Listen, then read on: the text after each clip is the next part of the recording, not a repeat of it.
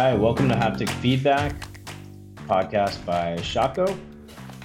My name is Jamie Young. I'm the Director of Product Design at Shotco, and I'm here with Nathan Stratton, the founder of Vocinity, a voice and video technology, and we're here to talk about voice and video interfaces. Thanks for being here, Nathan. Thank you. It's nice to be here. Nathan, would you mind doing a little intro? Tell us about you, your background, and Vocinity. Sure. So I'm a serial entrepreneur. Vocinity is actually my sixth startup. Most of them have been in the internet service provider space, the voice over IP space, software development, and most recently, Vocinity focused on conversational voice and video interfaces for businesses. I'm Jamie Young. I'm the Director of Product Design at Shotco. Mobile by Design. We are a tech consultancy. We specialize in building custom software. Our core background is in mobile. In the past several years, we branched out to be less interface or more interface agnostic. So we're building more and more experiences across voice, emerging tech, head-mounted displays, and things like that. And we have a partnership with Vocinity, which is awesome. In our conversation today, I want to kind of dig into voice, product design for voice, when to use it, what some of the exciting new technologies are, and we kind of got no better expert than Nathan here. So I'm kind of curious. Tell me about the kind of origin story for Vocinity. Like when and where did the idea come about, and why now? I had the idea for Vocinity once calling Amazon, and in trying to get a package routed to my house, instead of being greeted by Alexa, I was greeted by a Genesis 20-year-old IVR platform. And to me, that was surprising. I felt that somebody like Amazon should be using conversational natural language voice interfaces, and felt that there was room in the space. If Amazon wasn't doing it, possibly there were other businesses. And digging deep, found that the chat bot space was very crowded. So there were literally thousands of companies that were building chat bots, but building voice chat bots or voice interfaces was especially conversational, that weren't just simply IVR yes or no, or responses that were pre-canned, was very rare. So that was kind of the impetus for Vocinity. And what was I'm always curious, as a product designer, what was your initial product development process like? Like what was your MVP, and how did you decide to actually jump in? Sure. So we started actually doing calls in the call verification space. So we had businesses who were things like verifying student loan applications and insurance form applications, some basic stuff, making sure all that information was handled correctly. And that was kind of what we got our feet wet with. And the nice thing about those initial customers is they were doing very high call volume. So literally we were able to do millions of calls and kind of stress test our systems. From there, we also kind of pivoted a little bit towards voice and video because some of the early feedback was, this is great, but I don't see anything on the screen. I just am talking to kind of a blind device. And that kind of had us pivot more towards video and voice. But those are kind of the two major areas that we focus on today. Yeah, and I just realized if you maybe we step back just a minute, can you explain what kind of the core products of Vocinity are? Sure. So Vocinity builds conversational voice and video avatars, and those. As far as target verticals, today we focus on verticals in the healthcare space and the retail space. And there's a lot of other things that this is applicable to, obviously, but those are two where we're getting the most traction and have paying customers today. Cool. And maybe you can just go into depth and tell us a little bit about those specific deployments in those verticals. I'm kind of curious to hear, like, what are some of your marquee use cases? Sure. One of our first trial customers was a exercise bike manufacturer that was launched in some retail stores and needed a way because of COVID to answer questions about the product, so pre-sales type questions. And we built a bot for them that allowed you to ask, where was the product made and manufactured, and what can you do with it, and what colors does it come with, and all of the things customers may ask about the product.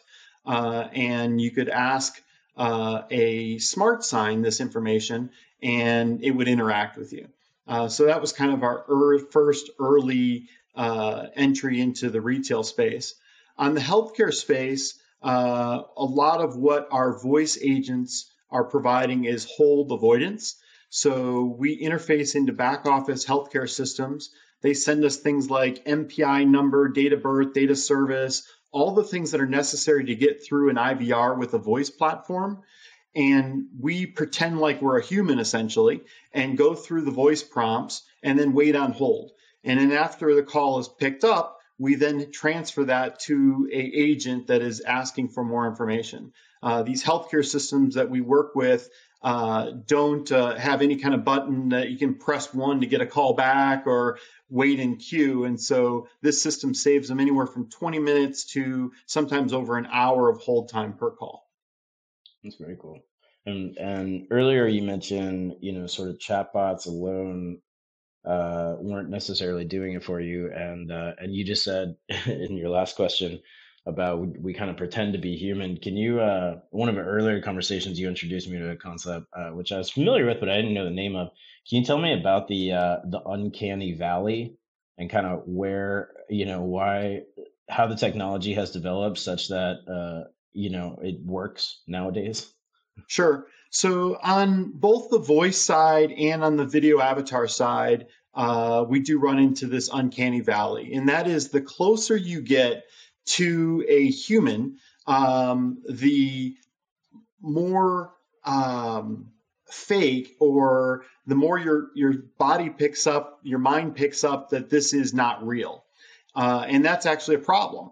And so, one of the early things that we started working on is finding vendors and finding technology that allowed us to get past that robotic sound for a voice or kind of max headroom movement for a video avatar, so that you could actually interact with something and it was as human to your brain as possible.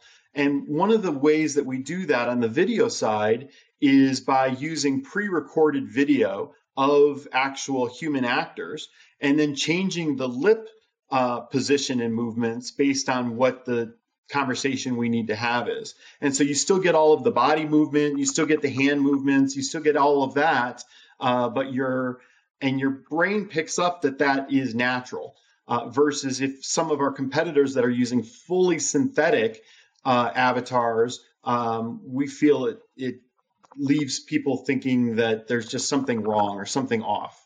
Very cool. And I want to poke at that a little bit more because you sent me down a rabbit hole last week with some of the things you referenced. Can you tell me about GAN, like some of the technologies that are being used today? Can you tell me about GAN? I ended up stumbling into GPT-3 and kind of going down that rabbit hole for a while. You talk to me about some of the technologies that are actually making voice a really viable interface these days. Sure. So on the GAN side, that's more on the video neural nets that take a video that has already been created and are able to use data such as mouth positionings to recreate that scene in an artificial way based on both synthetic data and real data through a GAN. GPT-3 is right now, I think, one of the leading NLU models that we have today. It's trained on literally billions of pieces of data from everything from Wikipedia to movie scripts to what have you, anything that the humans have created over the last 50 years, and kind of compress that data into a model. And that helps us be more lifelike when we're speaking.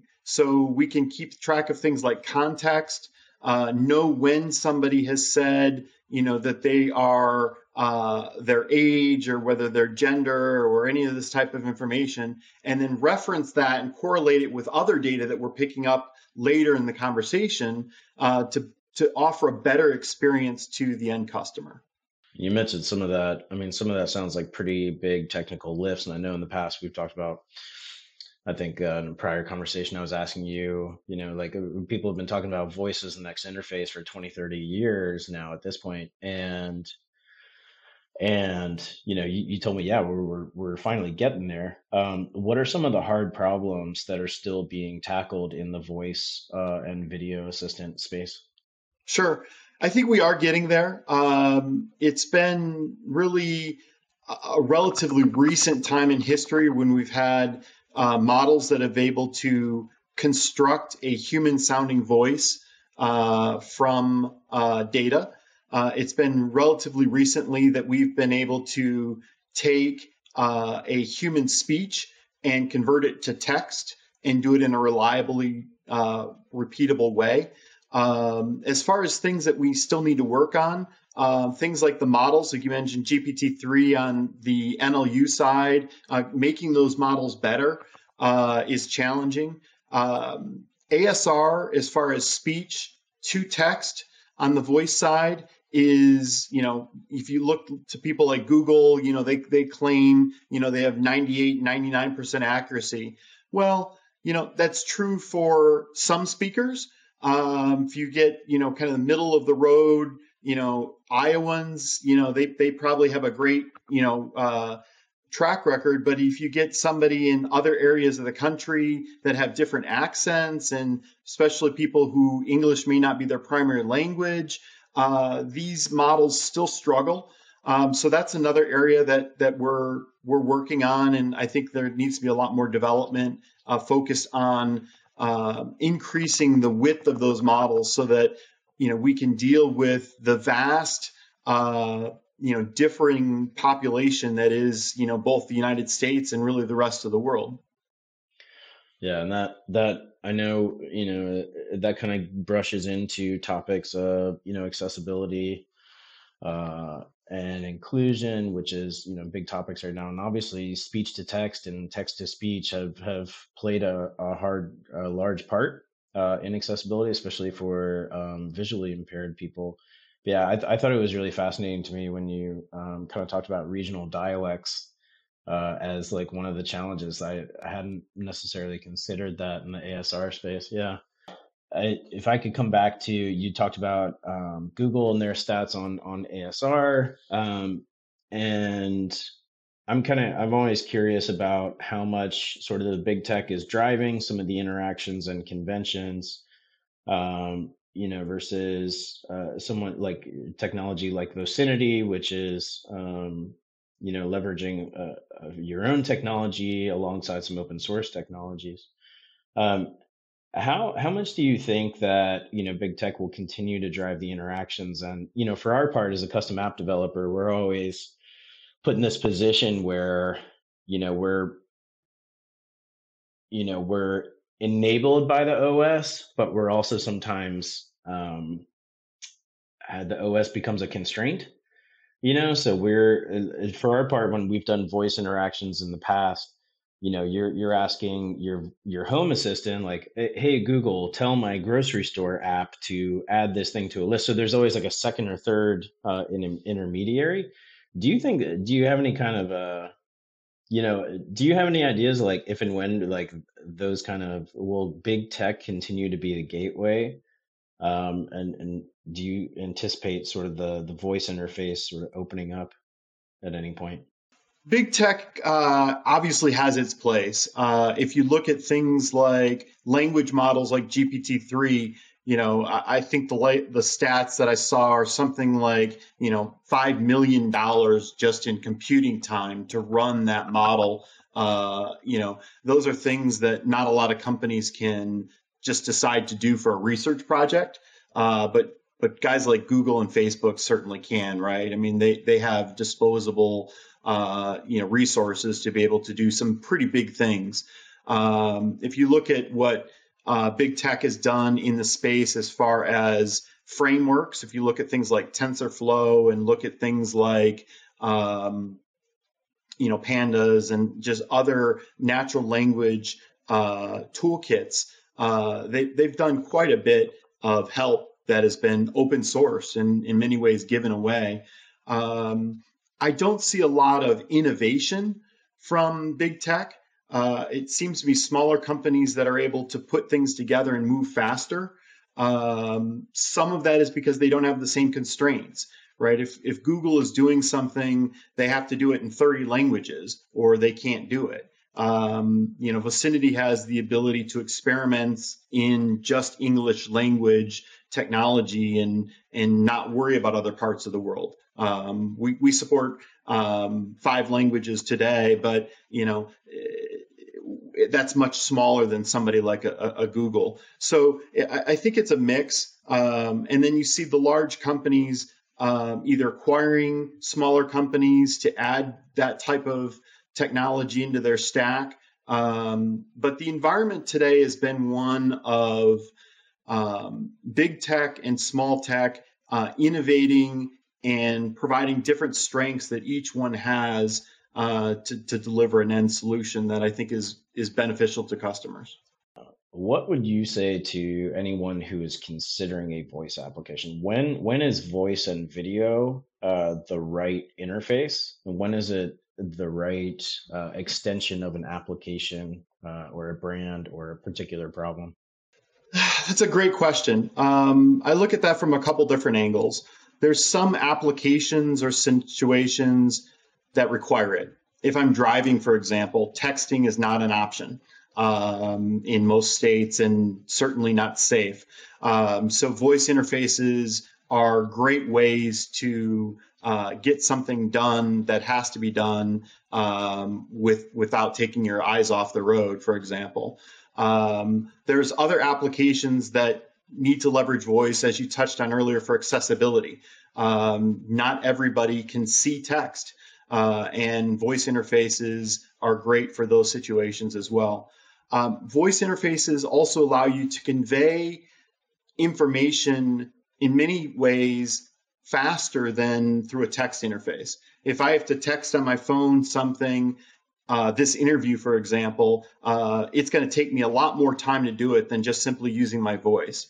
And so as voice systems are more conversationally aware and able to understand the intricacies of what has been said and the way it's been said, we're able to convey far, far more information than just a text situation alone. And then finally, I think that you have to look at generational patterns as well. There are generations out there that frankly rather use voice as an interface than text. There are generations that prefer video over voice. If I see my daughter walking around talking to her friends, she's got her iPhone held up like this, FaceTiming them. And they are very video focused and video centric. So it really depends on your demographic, depends on application, use case. But in general, I think that voice interfaces are going to really see an explosion over the next few years. The generational aspect is really interesting. And you gave an example there, and that really speaks to me a bunch. Do you have kind of any insights into, kind of a breakdown, I guess, going from, let's say, boomers to X to Y to, down to the kids nowadays? Do you have any kind of insights and or predictions there? So that's a good question. I think that we see kind of a curve from our data that shows kind of younger generations preferring voice, and then on the other side, older generations preferring voice. Whereas kind of in the middle, there's more of a text. People who grew up with email and are comfortable emailing, and then there are generations on either side of that look at email as a legacy dinosaur, and why would anyone do that? So I think that applies to voice interfaces as well, that there's kind of these generational curves on either side. But in general, I think that we'll see more adoption across all generations as voice interfaces become more conversational. As people are starting to be able to not just say, turn on your lights with your Home Assistant, and are able to actually have a conversation with your Home Assistant, it makes the whole end goal of what you can get done much more rich, and the type of applications much more rich. But there's a technology gap there that needs to be overcome, and I think that we will see significant progress there over the next couple of years. And you said something in the earlier response that kind of caught my attention. I think that was really the ability to pick up on context. And I, for my part, I tend to think of, mature experiences being one that are anticipatory and kind of right media, right time, right prompts, right questions, and all that kind of stuff. So, and in that sense, how close are we to, a situation where, I make a request and it picks up sort of angst or irritation in my voice, and I mean, how close are we to a truly kind of anticipatory experience where it understands the context and it understands you? Yeah, I think we're getting there with some of the base frameworks. So if you look at what has been done in the space of sentiment analysis, and not just text-based sentiment analysis, but sentiment analysis based on voice waveforms, we are getting to the point where we can detect different moods and different types of data from voice waveforms that can be useful towards that end. If you look at things like on the language model side, GPT-3, for example, you can type in a sentence and have it write an article for you. So it's able to look at things that you may say, not just things that you've said already. Part of the issue with that on the NLP side for real-time voice interfaces is a lot of these things take a lot of processing power. And being able to, in real time, not only pick up on my sentiment, but make predictions about what I'm going to say next, and be able to interact with that and make, affluences like, okay, that sounds interesting. And, those kind of reactions is something that we're still working on. And, kind of going off script here. Some things that came to mind are what kind of role does sort of processing on chip have to play in that versus kind of cloud connection? Sort of we talk about edge computing and AI on the chip and things like that.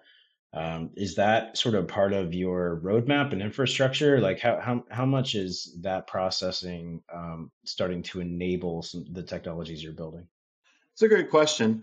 On the voice side, we can do a lot of things today on our physical infrastructure. So Vicinity is a little unique in that we are not based in a Google Cloud or an Amazon Cloud. We have our own racks of servers in data centers and run a lot of that our hardware ourselves so that we can get the fastest chips, the fastest GPUs, that sort of thing. So there are things that today that we run on our servers in real time and are able to leverage them effectively that way. And there are other technologies that really have to be done on GPU because they're kind of the next level more complex, where you can't do it in real time on a CPU, but with a GPU you can. There are other technologies such as video that are really on the edge of being able to do it in real time, but we're not there yet. So a lot of our video processing has to be batched ahead of time, and that can be done in the cloud. But it is not something that can be generated real time on the fly yet, both on the edge or on the cloud. There's that limitation. As far as processing in general, there's a trend to move some of this more towards the edge in voice processing. If you look at what Google has done with now building, AI inference chips in their devices, in whether they're handsets and the latest Pixel or other devices, what even Amazon has done with some of its Alexa with, wake words and trying to answer some of that on the device locally, allows you to be more reactionary and more real time. If you look at the delays of going to a cloud and then coming back, that adds up. Even with edge, if we had edge devices everywhere, that still adds some delay. And so I think it's a balance between what can be done and what needs to be done at the edge, and what is more economically to do in scale in a cloud. I'm gonna kind of continue off script here and lob you a couple that I hope are kind of fun, but I'm sort of curious what does voice and video look like in your life? Like I'm picturing do you have a house like that is completely automated with your own assistant at the front door? Like how how do you interact with technology in your day to day? So, as a technologist, this is what I live and breathe and do. So, my home automation system has over 1,200 individual devices and sensors on it. Everything from every light switch and circuit breaker, and Did you say you know, your home automation has 12? You have 1,200 different points or I like do, sensors? I do. Love it. So, I've got 21 tablets. Every room has a tablet that you can control everything from, and all of that. So, I eat a lot of the dog food that I preach, and it's kind of a hobby for me.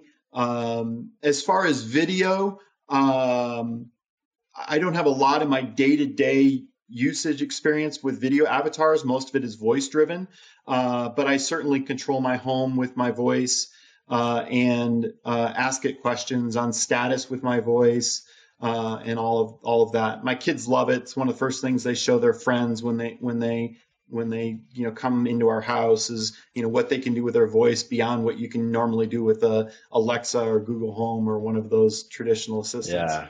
What's their kind of party trick and what's your favorite sort of party trick? You have guests over. I think that the kids like the. I have a lot of lights that are built into the pool, LED lights that change colors, and being able to, with your voice, change those colors and set the mood of the pool. The kids really like. I'm probably more old fashioned. I just like not getting out of bed to turn on the lights and see what temperature it is in my office or in my server room or that kind of thing. So. Wow, that's I could talk to you for half an hour about all those 1,200 different pieces of touch hardware are. But I was kind of curious about this one too. Like this is more of a futurology kind of question, but yeah, in terms of personalization, like what role it plays today and in the future, do you think that we'll have a situation where you can choose, like I can have Michael Caine as my voice assistant, and the part two to that question is like how close does that get us to like to some version of being immortalized? Like Sure. let's say, Sure. yeah, So that's a couple questions. On the first one, the Vicinity platform today keeps track of previous visits. So we do keep track of, data that you've given us before, and we can use that data to continue where we left off or start over again. We allow people to pick the voices that they want to use. We use all of the major TTS vendors from Google, Amazon, IBM, Microsoft, Synthesia, Well Said, and it gives us a pretty big depth of voices that we can pick. On the avatar side, being able to pick voices that are just famous actors or personalities. There are some legal and licensing issues that have to be worked out there. But as far as the technology, we're pretty much there today. There are a number of vendors that we have access to that we clone voices with today. So we've done that with a couple of our customers, but it's not something where you can upload your own clip primarily because of licensing and training that's required. On your second question, there's people that have played around with that. There's people that have claimed that they've, kind of cloned versions of themselves in AI. I haven't seen anything that's close to what I would consider that mark yet. But we're certainly getting there. If you look at Moore's law and the number of transistors on a chip every 18 months, doubling, we're moving forward in a pretty rapid clip. And so I think that having the raw hardware processing capability to be able to do that is getting close, or closer, I should say. Yeah, I wanted to ask you a couple kind of practical questions. In terms of deployment, like what is kind of the process for Vicinity to integrate into a given ecosystem? Like, let's say we want to integrate it into an existing native mobile application, or we want to deploy it on a kiosk in a store. You know what I mean? What is the integration process like? And how heavy of a lift is that? Sure. So Vicinity is based its technology for last mile access on WebRTC. So very similar to the platform we're using today to have this conversation. I'm doing it in a web browser. I didn't have to download an application, and you probably are as well. And so WebRTC gives us that finally. It's taken some time, but we can scan a QR code, for example, today with our solution, and bring up our video avatar without having to download software. Having said that, if you do choose to embed it in an application, so that you don't have to scan a QR code, it's just part of the native application, you can do that with WebRTC as well. On the smart sign or totem side, typically we do that through software that's on a embedded kiosk device, usually Android, but sometimes Windows CE or other type of device. Most of the work that we do in creating a new solution is not around the access devices as much as interfacing with the third-party APIs that are necessary. So if we're doing a food ordering system, being able to interface with the POS system, be able to interface with order entry, be able to interface with all of those back office tools. And we find that our customer applications are so diverse that it's almost a new lift each time. It's not like there's one Salesforce integration that works for everybody in every application. And so there is some individual development work for each one of those use cases that sometimes adds to the timeline. And you just kind of sparked a question to me too. I think a lot of from what I understand, a lot of the executions right now are consumer facing, and a lot of customer service facing or potentially ordering. Have you gotten into more of the enterprise space and the back office space? Are you actually deploying them there versus just taking in data on the front end, the customer facing side? Are you doing any sort of enterprise applications where you are interfacing with employees on the floor or dashboard kind of things? Yes. So we do have two customers that we're doing that with today. And these are systems that are voice and video avatars that are just used to ask questions about products that the store is selling. So that one of the things that retail finds challenging today is keeping everybody up to speed on all of the technology that they may be selling. And so they have questions internally about a phone or about whatever it may be, and they can ask our interface about that. So that's one. Another one is on kind of employee onboarding, to be able to onboard those employees and get them trained on a specific task. So, those are the kind of the two enterprise type solutions that we've run into today. Very cool. And I think this can probably be my last question, unless we think of a couple others. But what's on the roadmap? What's on your roadmap? What's coming down the pipe the next couple of years for Vicinity? That's a good question. We are working to continue to improve the technology in some of the areas that we've talked about. So sentiment analysis, gender detection, those type of things are things that we have in beta right now that we want to roll out in production. Being able to have higher resolution video avatars. So today we're at 1080. We've had customers request 4K. That's increases dramatically the amount of processing that's required to be able to do that. Being more continued to push the envelope on being conversational by remembering not just what the last visit was and where you dropped off in the conversation, but remembering more personality information about you, so that we can use, and then using that in the conversation, are some areas that we're also working on. What does your user testing and sort of feedback process look like internally? That's a great question. So when you're building voice interfaces, it requires a lot of testing. So typically, the way the process works is we will design an interface, plan it all out, build it, and spend time on what's known as the happy path of how to direct the customer through to whatever the end goal is. The bulk of the time is actually spent on navigating back to that happy path and dealing with all of the exceptions of what happens when someone curses at your bot, what happens when someone asks what the weather is in Topeka, Kansas, what happens when, just all of these other things to kind of get the conversation back on track to the happy path is where we spend a lot more time on. We then usually push something out in a limited beta environment where you have friendlies that are able to play with it.